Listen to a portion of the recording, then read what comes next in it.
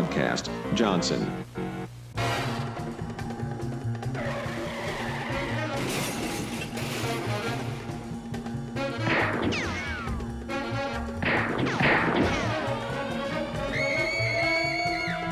Listen here, see?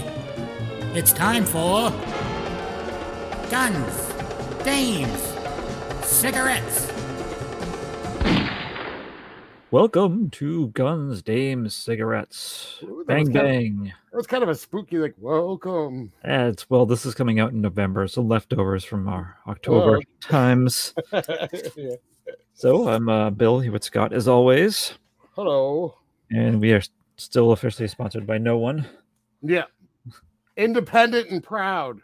Lucky Strikes. Yeah. How about that? That's right. It's a defunct beer. Ooh. Wow. That's a good question.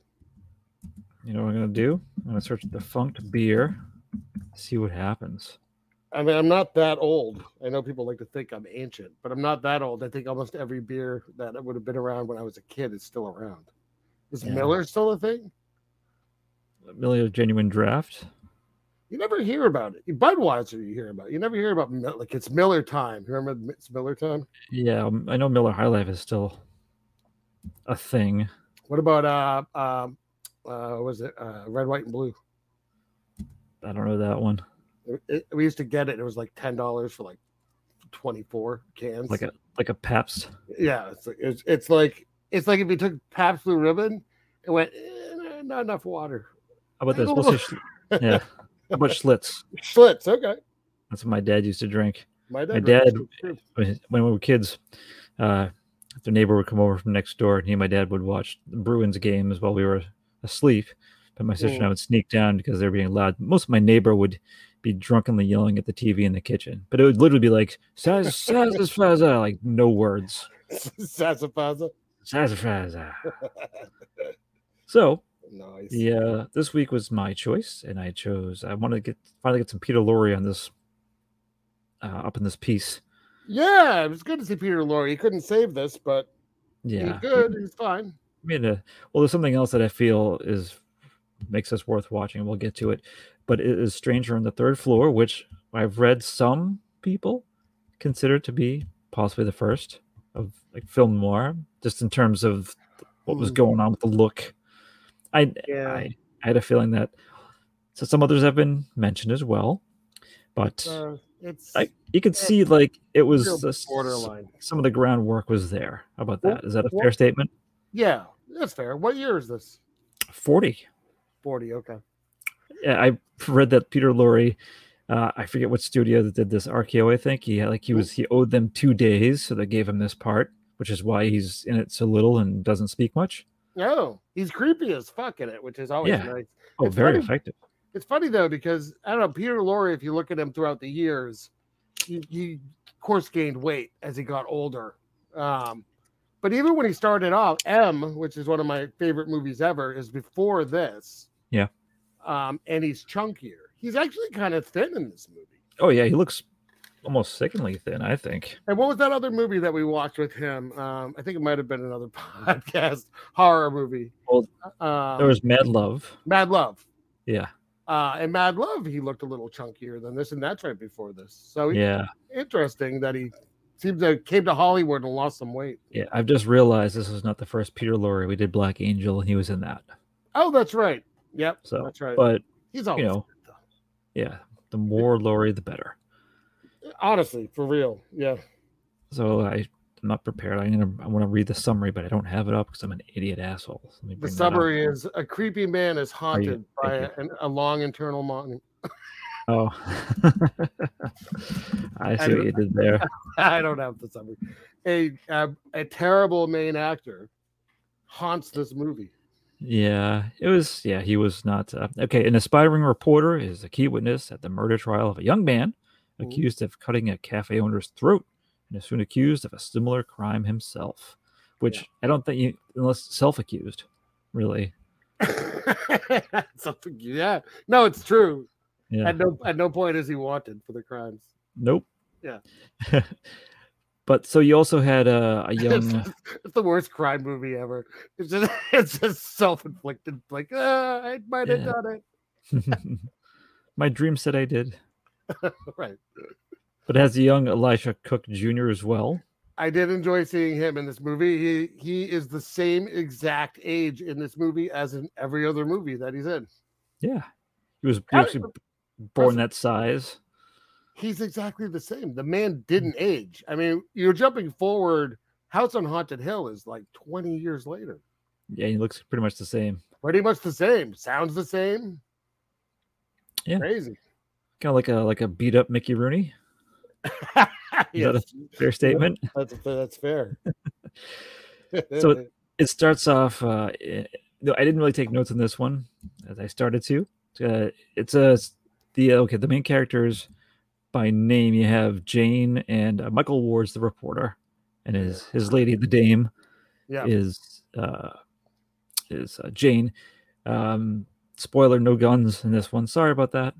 Yeah, no cigarettes. I don't know. I don't recall there being cigarettes. I'm only batting 333 in this one. Yeah, that's not great. I think you've been there before too. I don't know what you're talking about. Actually, no. My last The Window. I don't think it really had anything. So the actress in this movie, Margaret Tallaché. Tallaché, yes. Tallaché. She was married to William Wyler, who's a director, and then she was only in movies for 4 years.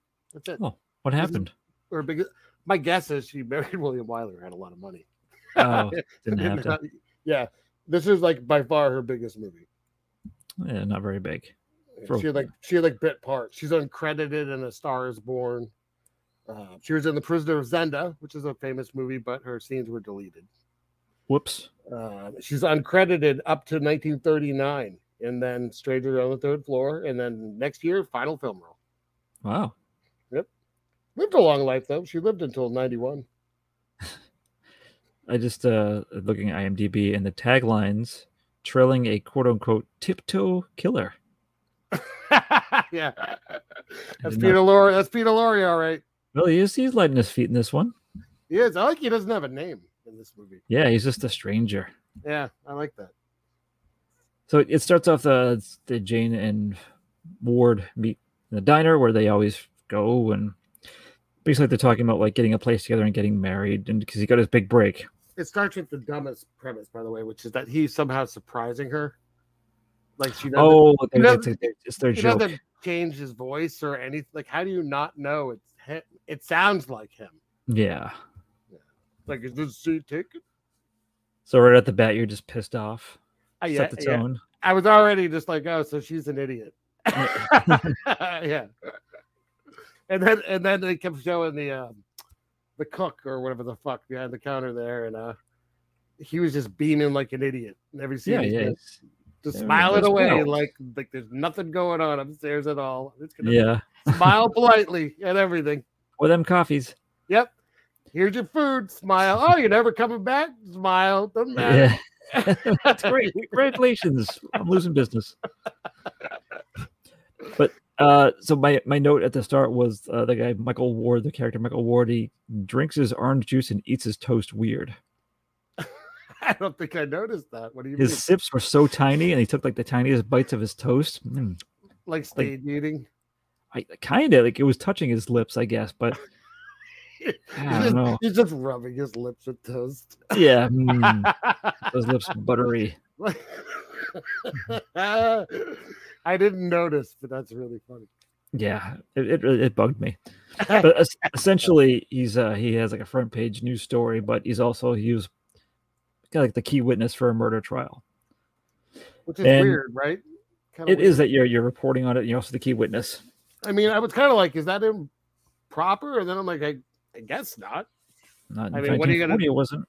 Well, but this is like his first byline. Yeah. And he only got it because he knew the victim. Hey, whatever works, right? Whatever gets you out of your crappy apartment into a less crappy apartment. He got a big raise. I think it was like $12 or something. $12 is now. Is that a year or a week or what? I would guess a week, probably. Week. Yeah, I guess maybe. I don't know. It's a good question. because they made it like that's not a year. no, it can't be. That'd be crazy. $12 a year. I will do the Extra buck a month, baby. We're getting a 3-room apartment. yeah. No, what's the calculator thing I want to do? 19... Oldtimeycalculations.com. Yeah, something like that. 1940 money to now. I guess that. Yeah, let's see. $1 in 1940. Oh, I'm gonna do $12. Exciting stuff for the listeners. I like, by the way, John McGuire, who plays the lead guy in this movie, was in like nothing, man. The Invisible Ghost, Steamboat Round the Bend, Charlie Chan at the Circus, which can't be good. No. And the Prisoner of Shark Island. Is that what kind of movie is that? That is it's loosely based on the life of Maryland physician Samuel Mudd, who treated John Wilkes Booth. And it's called the what? What's it called? The Prisoner of Shark Island? Yeah. I don't know. Okay. Hey, $12 in 1940. It was worth $235.12 today. So maybe a month? I'd say probably a month. Yeah, I guess he hit the jackpot. So it's strange because it's like throughout this, Judy is concerned that they're like dooming a man to a death sentence. Yep. And so it's it's the next little series is like the trial, which is sloppy. It's not realistic, I'm sure, even for that time. Hey, wait a minute. Elijah Cook is the criminal. I'm sorry, I need to interrupt this with a totally unrelated to this movie fact. Breaking news. Did it? Yes, exactly right. Put the sound effects in. So the main guy in this movie is in another movie that we have done for Black and White Fright, a related podcast. Oh, really? Called Dead of Night. Okay, what was he indebted? He plays Hugo in the ventriloquist one. Wait, he like the voice? He's the dummy he's Hugo. Yeah, he's the voice. Oh, weird. Right? Well, I guess some cred, some street cred, I guess. Yeah. Redeemed. Sorry, this fact, Hugo, for anyone that has not seen Dead of Night, watch it. It's very good. Yeah. But there's one particular segment. It's the first real like anthology horror movie. And there's a segment with the ventriloquist dummy that will fucking haunt you. Yes. For a very long time. It's still, if I think about it now, it's like, oh. Well, now I am. Thank you. Yeah, it is really effectively disturbing. Yeah. So go watch that and know that while he can't act very well in this movie, he does a very good dummy voice. Yes. Yeah. Well, thanks for that tidbit. Now back to our regularly scheduled programming. Sorry about that. Oh, that's okay. No, so it's Elijah Cook Jr.'s character. He's on trial because everyone thinks that he murdered this guy Nick, who has a cafe or a diner, like because basically he can't pay for his food, and there's like an argument. He threatens to kill Nick. Yeah, and but Michael Ward happens to be there. He pays for his food, but lo and behold, Nick is his throat slashed. Yeah, there's no evidence though. This is the worst time to be. No witness or anything. I mean, now it's still pretty bad, especially depending on your status in our society as far as courts go. But back then, clearly, it's just. But I heard you probably did it, so bye. Yeah. And everyone, and the jury's falling asleep. The judge is falling asleep. Yeah, no one gives two fucks. Yeah, they're just like, okay, yeah, we know you're guilty. Let's get it over with. Right, and but the evidence is that he was overheard saying something. That's it. There's no physical evidence at all. Yeah, and I've read like the goofs section of IMDb also mentions that when the prosecutor cross-examines defendant Joe Briggs during his trial for murder, he cites Briggs' previous criminal record of one robbery conviction, citing the defendant's prior criminal history is inadmissible during a criminal trial. The Briggs attorney should have objected to the prosecutor's statements. Well, so goodness. Yeah, so his attorney. They all say his attorney's like shit, anyways.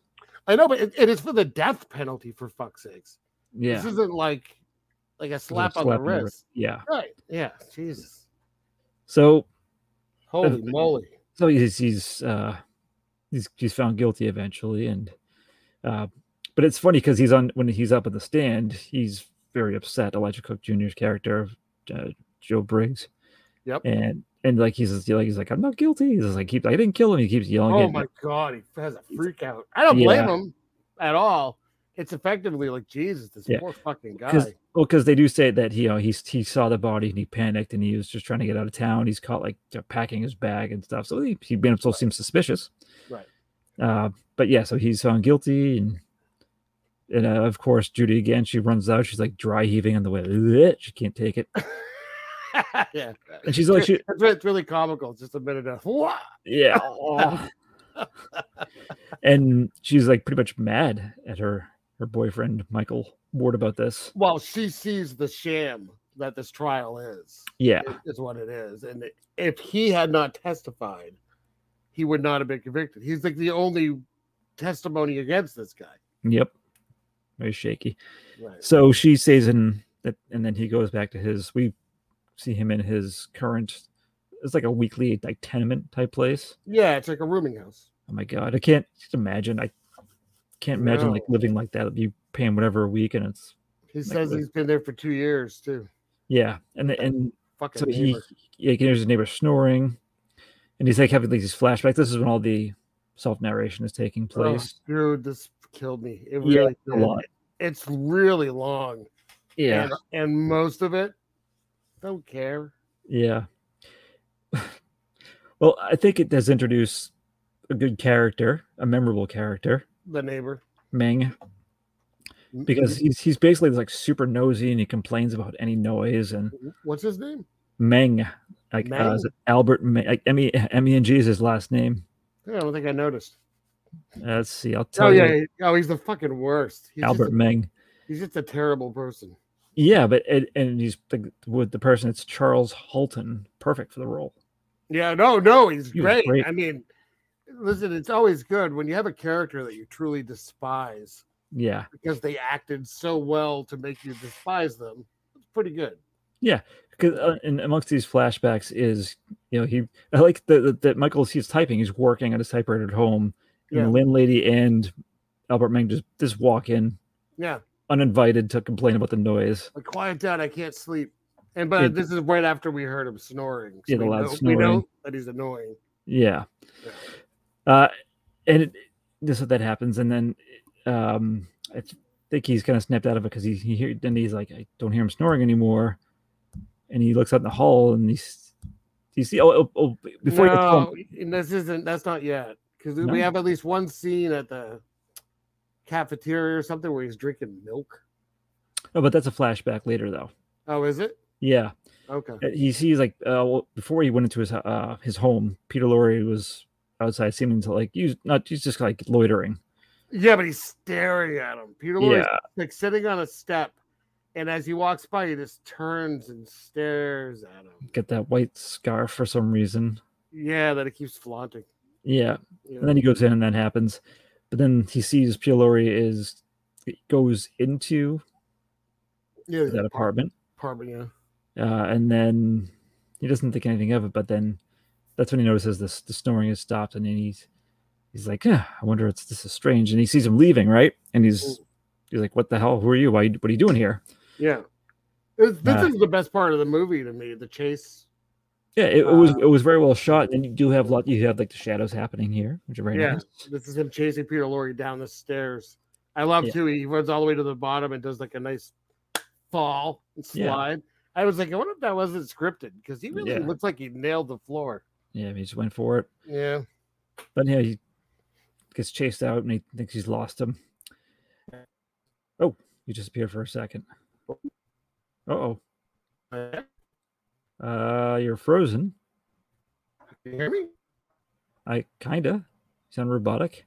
Ooh, that's fun. Mm-hmm. I don't know. You sound like a droid now. Can you hear me okay? I can hear you fine. Hey, let me try to switch my...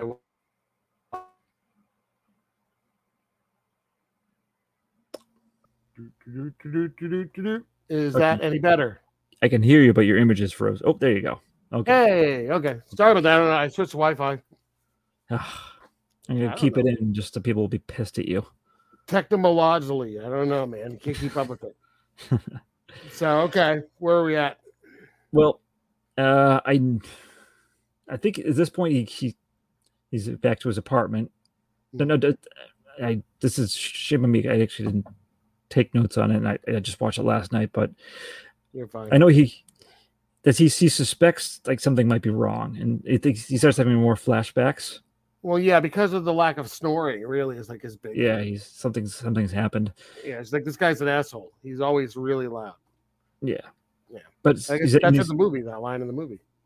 Oh yeah, that's part of the eternal monologue. This guy's always an asshole. So essentially, he's wondering if something has happened. Yeah, like he's starting to act like Elijah Cook's character did, like getting paranoid.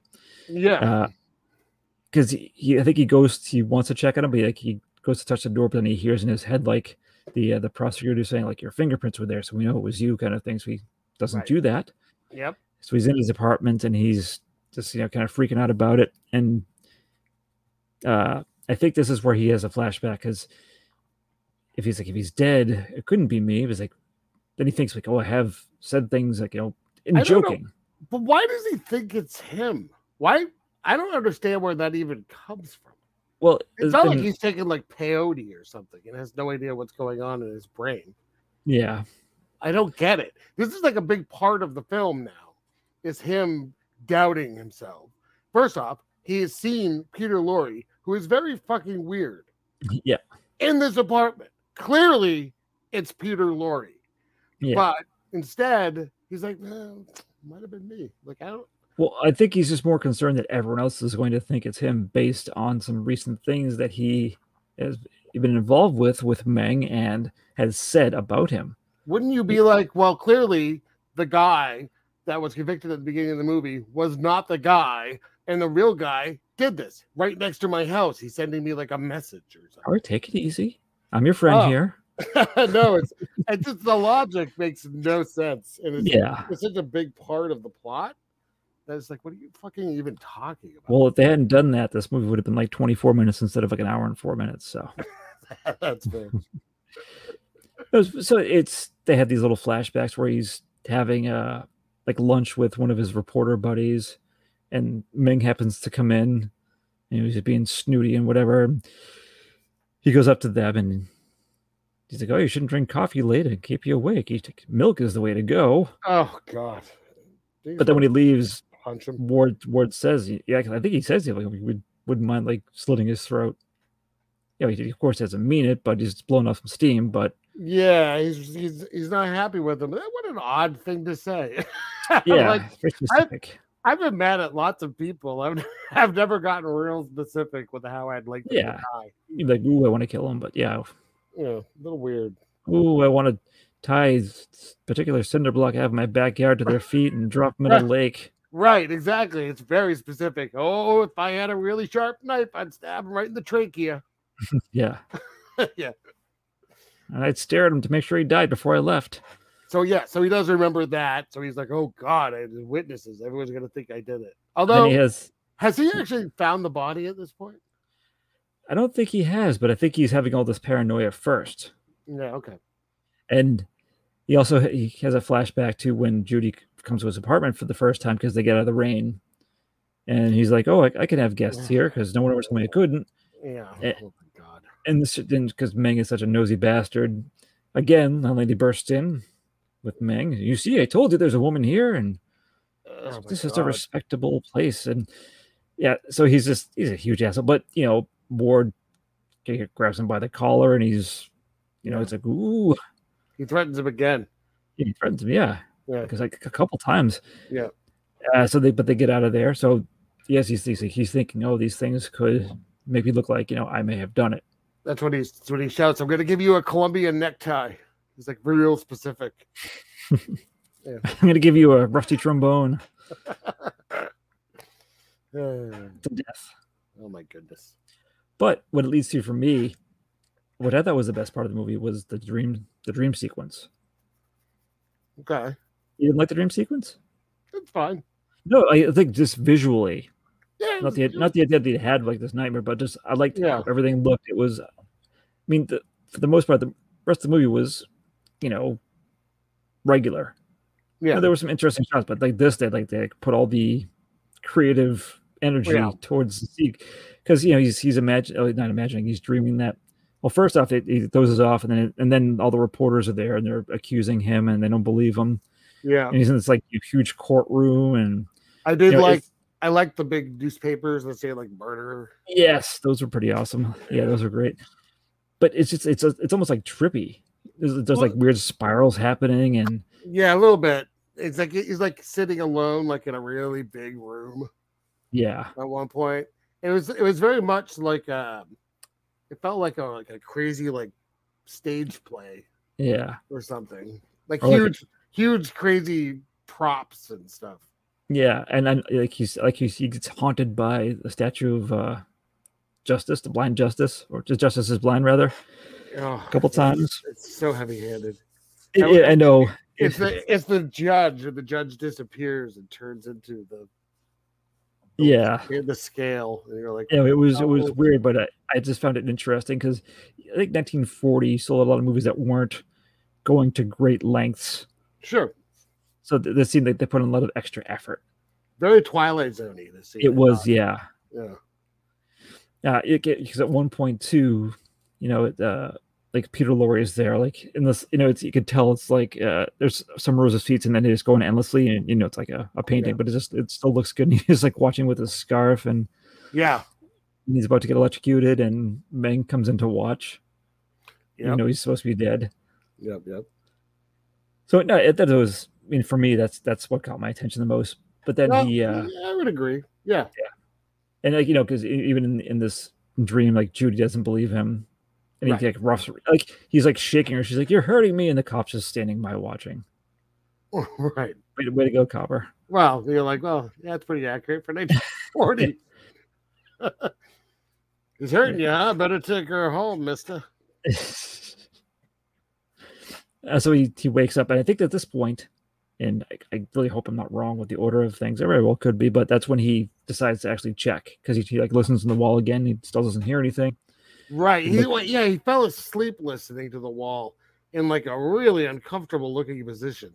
Yeah. Like all curled up, but like not in a fetal position. Like all this curled up, like you broke his bones. Yeah.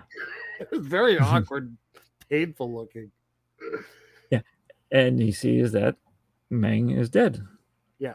And so he does the exact same thing that instead of doing like a fucking happy dance. Oh yeah, first off, yeah. Freaks out. He loses his shit immediately and is like, I'm gonna run for it. No one's chasing me, but I'm gonna run for it. Yeah, he's packing a bag, he's waking up Judy at like 1 a.m. Yeah. Like, meet me in the park and I need all your money. She's like, what? Right. And she has a roommate too. That is in the now same room. That's it on all of this though. Yep. Yeah. Yes, they meet in the park and he's explaining his wild theory, and she's like, how do you mind? She's like, did you not have a glass of milk before bed? Yeah. That's good for you. Have coffee. That's all this was, by the way. It was just because he had coffee. Yeah. But she talks some sense into him. It's funny too. He calls the police from somewhere, and by the time he gets back to his apartment, the police are there. They're getting a stretcher. Nate goes to go in, and the cop's like, "You can't go in there." He's like, "I made the call." That's all I said. They didn't like specify anything. Right. Come right in. Sure. Yeah. No problem, sir. I think they're even like, "Are you the guy?" Yeah. And everyone seems to know him too. I guess he's well enough to know because everyone's like, "Hey, Ward, what's up?" But he gets up there and like no one's at all suspicious of him. Of course. They're just like, "Oh, that's a weird coincidence." So anyways, yeah. But he's feeling guilt now because of Judy about maybe they did get the wrong person because it's the same crime twice now, and you get this creepy guy at the scarf lurking around who knows what's up with him. Yeah. So I don't know if he's not what his position was as the police officer in the suit with the mustache. I don't know if he's a chief or just some other high-ranking official. I don't know. But like, we're gonna go wake up the the DA at whatever time. Yeah. And I'm assuming it's still the middle of the night, but the DA is like, I'm gonna shave my face anyways. I'm awake. What the hell? I gotta look my best. Yeah. But it seems very easy just to talk everyone into going along with this theory, which it's a shaky theory. Oh, two people had their throat sliced, and I think it's this guy that I saw, but I can't describe to you. Yeah, but don't the other guy no that one else has seen. Yeah, it is because you do the montage like while he's doing that. Judy is like combing, like she's just combing the town for anyone that may think that's seen this guy around. She's looking too for the white scarf. Yeah, which I guess he maybe wisely he's not wearing it at one point. I think she used the term lorrying around at one point. Oh, have you seen anyone that's lorrying around? Yeah. Like she's like, did you ever see a Mad Love? Just picture that guy with hair. That's right. And a hat or M. If you've seen M, drop about 20 pounds, and he might be speaking English. But so she's just like spent. She stops at a diner to get a coffee. Yeah. And she's like talking to the guy there, and then someone else comes in off camera. He finally talks. Your name for this evening? Yes, and this person, you hear the voice before you see who it is. They want 2 hamburgers, raw. Yep. But and the guy's just like, oh, tartar, sure. Yep. No problem. Doesn't even want buns for him. Nope. And you pan out pocket burgers. Yeah, and because the way she's describing, like, of course, the bulging eyes. They say in the full lips. Yeah. It's almost like they described the Warner Brothers, like the Looney Tunes version, the caricature of him. Yeah, it's accurate. Yes, it is. And so at first she's like, And so the guy pays 20 cents for his 2 hamburgers. Mm-hmm. And she follows him outside. And he's just feeding the dog. Follow him. Stray dog.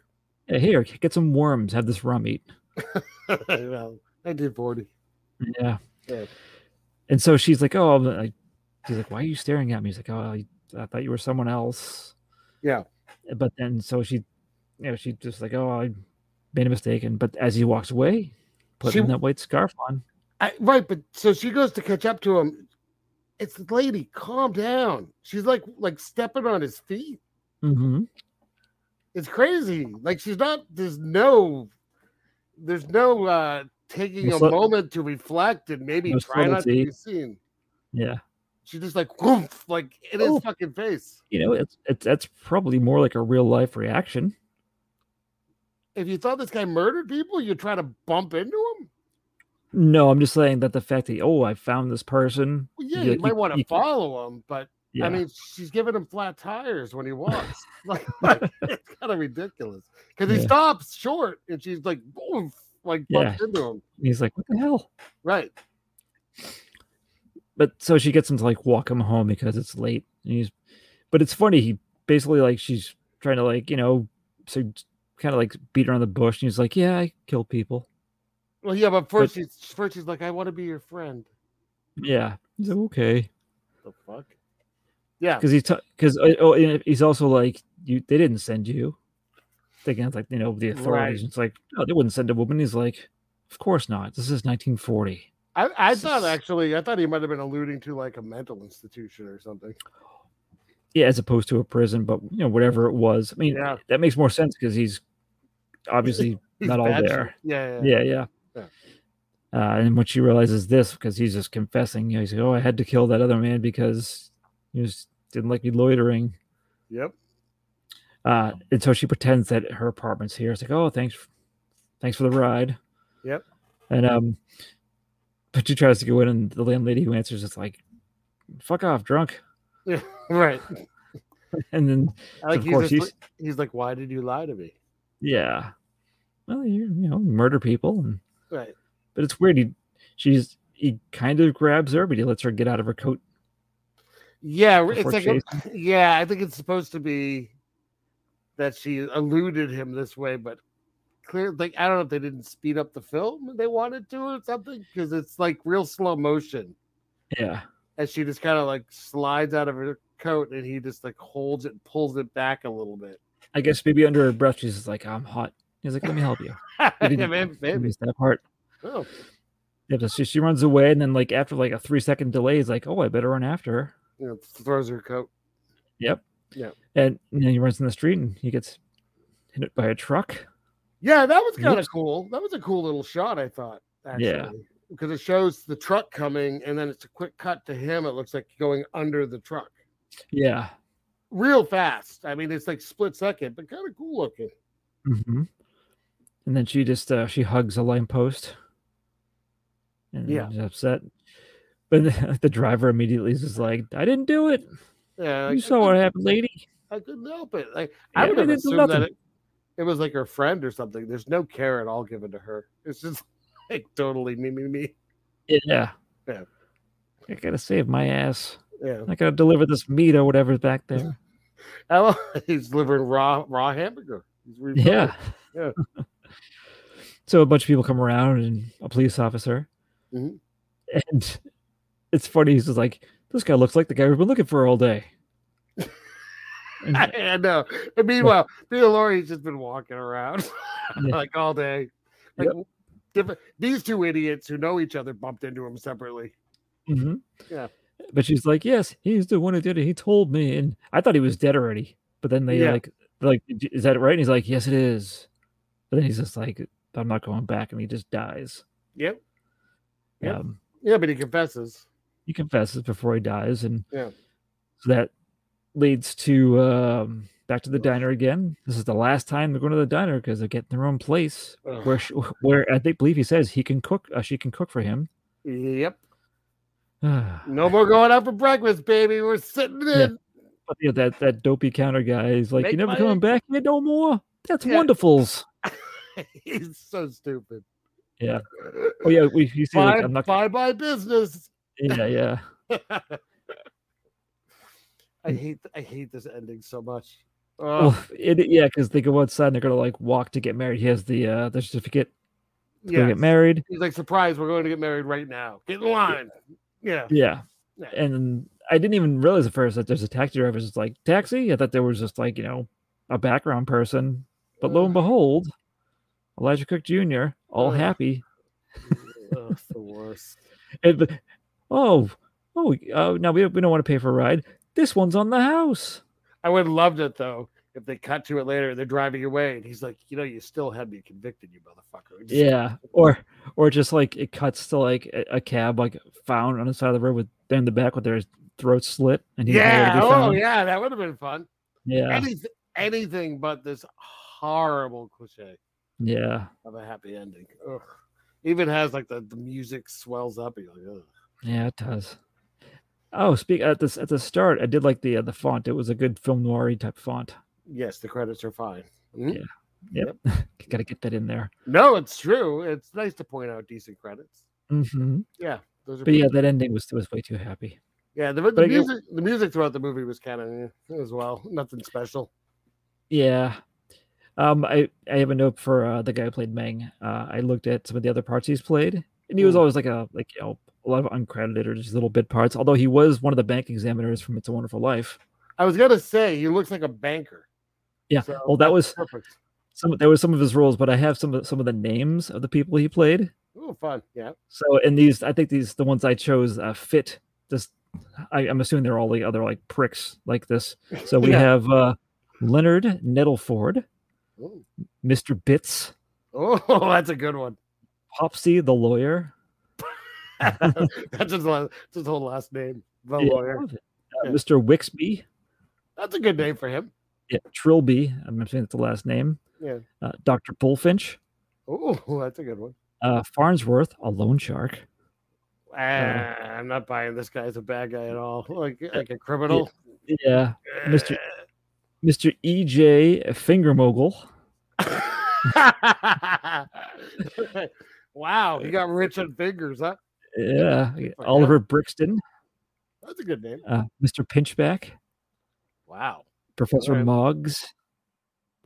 This is the weirdest. I can see him as a professor. Yeah, I think it was like judges, professors. There were some bankers. Like professionals. Yeah. Sensorial Pipsqueak. Oh, what? Yeah. I think this one's really Mr. Tweedle. Oh, that's a great name for him. Yeah. Hyperion Picot. That's a fucking great name for anyone. Yeah. Mr. Mitwick, high school principal. My son's 16, but maybe I'll rename him Hyperion. It's never too late before he turns 18. Do it. Yeah. Pringle. And Yeah. the last I saw listed, this is from a Wikipedia entry. It's Merkel, the shyster. Oh, wow. You know, Yeah. he does look kind of like a shyster. Yeah, I could see him in that role. Yeah. And just anything is just all stuffy and, well, I never Yeah, that's kind of right. stuff. Yeah, right. You dare speak to me like that? Do you know who I am? That's right. Yeah, I think besides second to Peter Lorre, I think this guy was the next memorable second memorable character in the movie. Yeah, definitely. I mean, again, you can play an annoying asshole this well. Oh yeah, it was perfection. Because if he really was that annoying, like in life, he would have been murdered before this movie. Yeah, and I was happy to see his character get murdered. Oh yeah, no, I didn't give a fuck. Big plus. I didn't care who did it. I mean, the movie could have ended right there.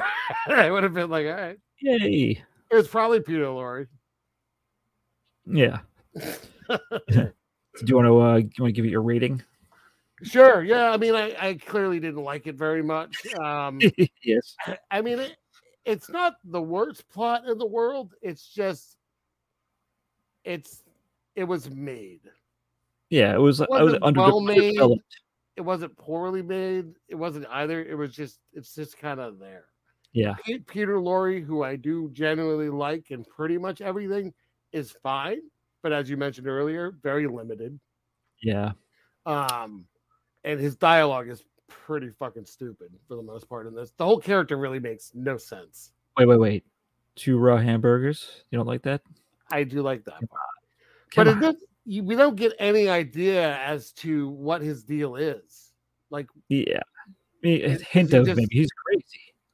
Right, but like what's his history? We get nothing. We get this like lunatic is dropped off in this city for like a week or whatever.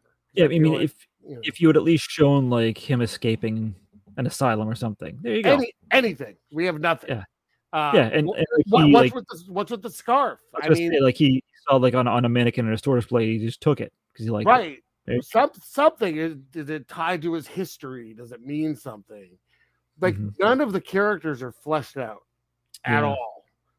You have the main character who's super paranoid, and I don't understand why.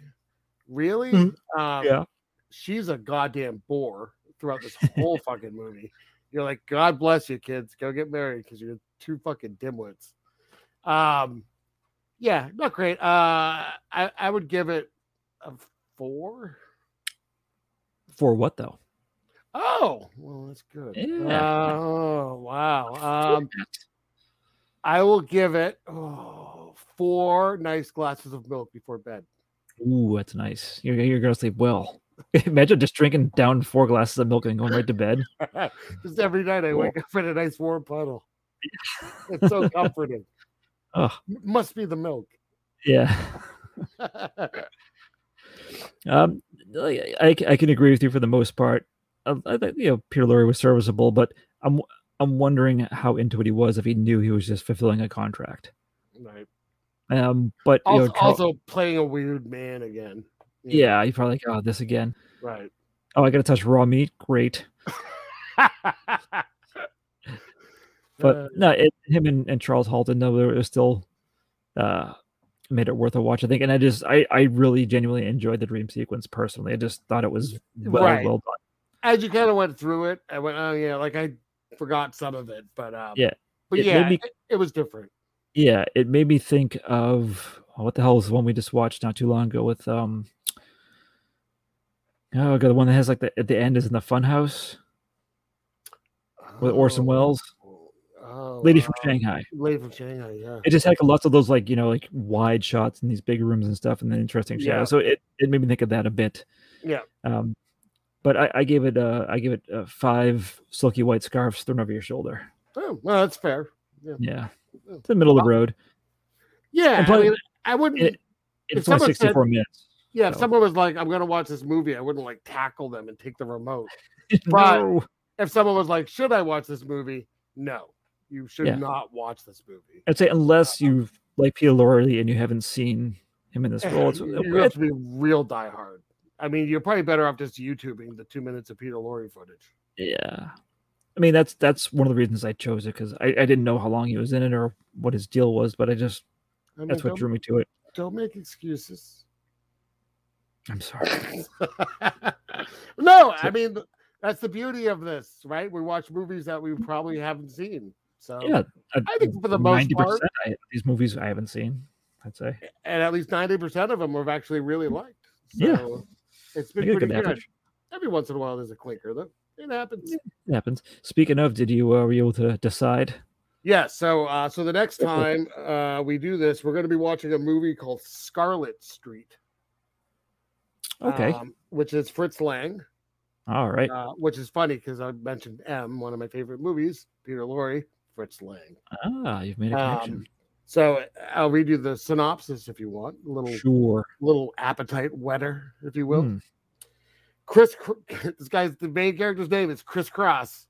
Nice. Already. Yep. 25 years a cashier. Has a gold watch and little else. That rainy night, he rescues delectable Kitty from her abusive boyfriend, Johnny. Smitten, amateur painter Chris lets Kitty think he's a wealthy artist. At Johnny's urging, she lets Chris establish her in an apartment with his shrewdest wife's money. And there, Chris paints masterpieces, but Johnny sells them under Kitty's name with disastrous and ironic results. Oh, disaster and irony. Edward G. Robinson as Christopher Cross. Joan Bennett, Dan Duryea. Oh, your boy. My boy. So, yeah. I mean, look, these are the characters. Ready? Christopher Cross, which is already hilarious. Yeah. Catherine, Kitty March, Johnny Prince, Patch Eye Higgins. Ooh, Patch Eye Higgins. Pop Lejeune. There's a Charles Pringle. There's a lot of like policemen uncredited, detective uncredited, a lot of policemen, priest, first policeman in park, minor role. So yes, that will be the next time. Scarlet Street from 1945. All right. Well then, sorry that there weren't any guns, and I don't think you're right. There weren't any cigarettes either. No, I mean barely a dame. How much I guess, but she's not really dame. Well, the landlady. Oh, okay. Actually, there was two young ladies in the diner that. They were dames. Yeah, they were dames. Yeah. So, okay, I definitely got one of the three. Thank you. Yes. Yes. So anyone keeping score at home, you can mark it on his scorecard officially. And, one of them might have had a gun for protection in a handbag. Yes, someone had cigarettes in their pocket or their. All right, we're covered. All right, good. Yeah. Assumed. Yes. Yeah. All right. Goodbye. Take it easy, everyone. Guns, games, cigarettes,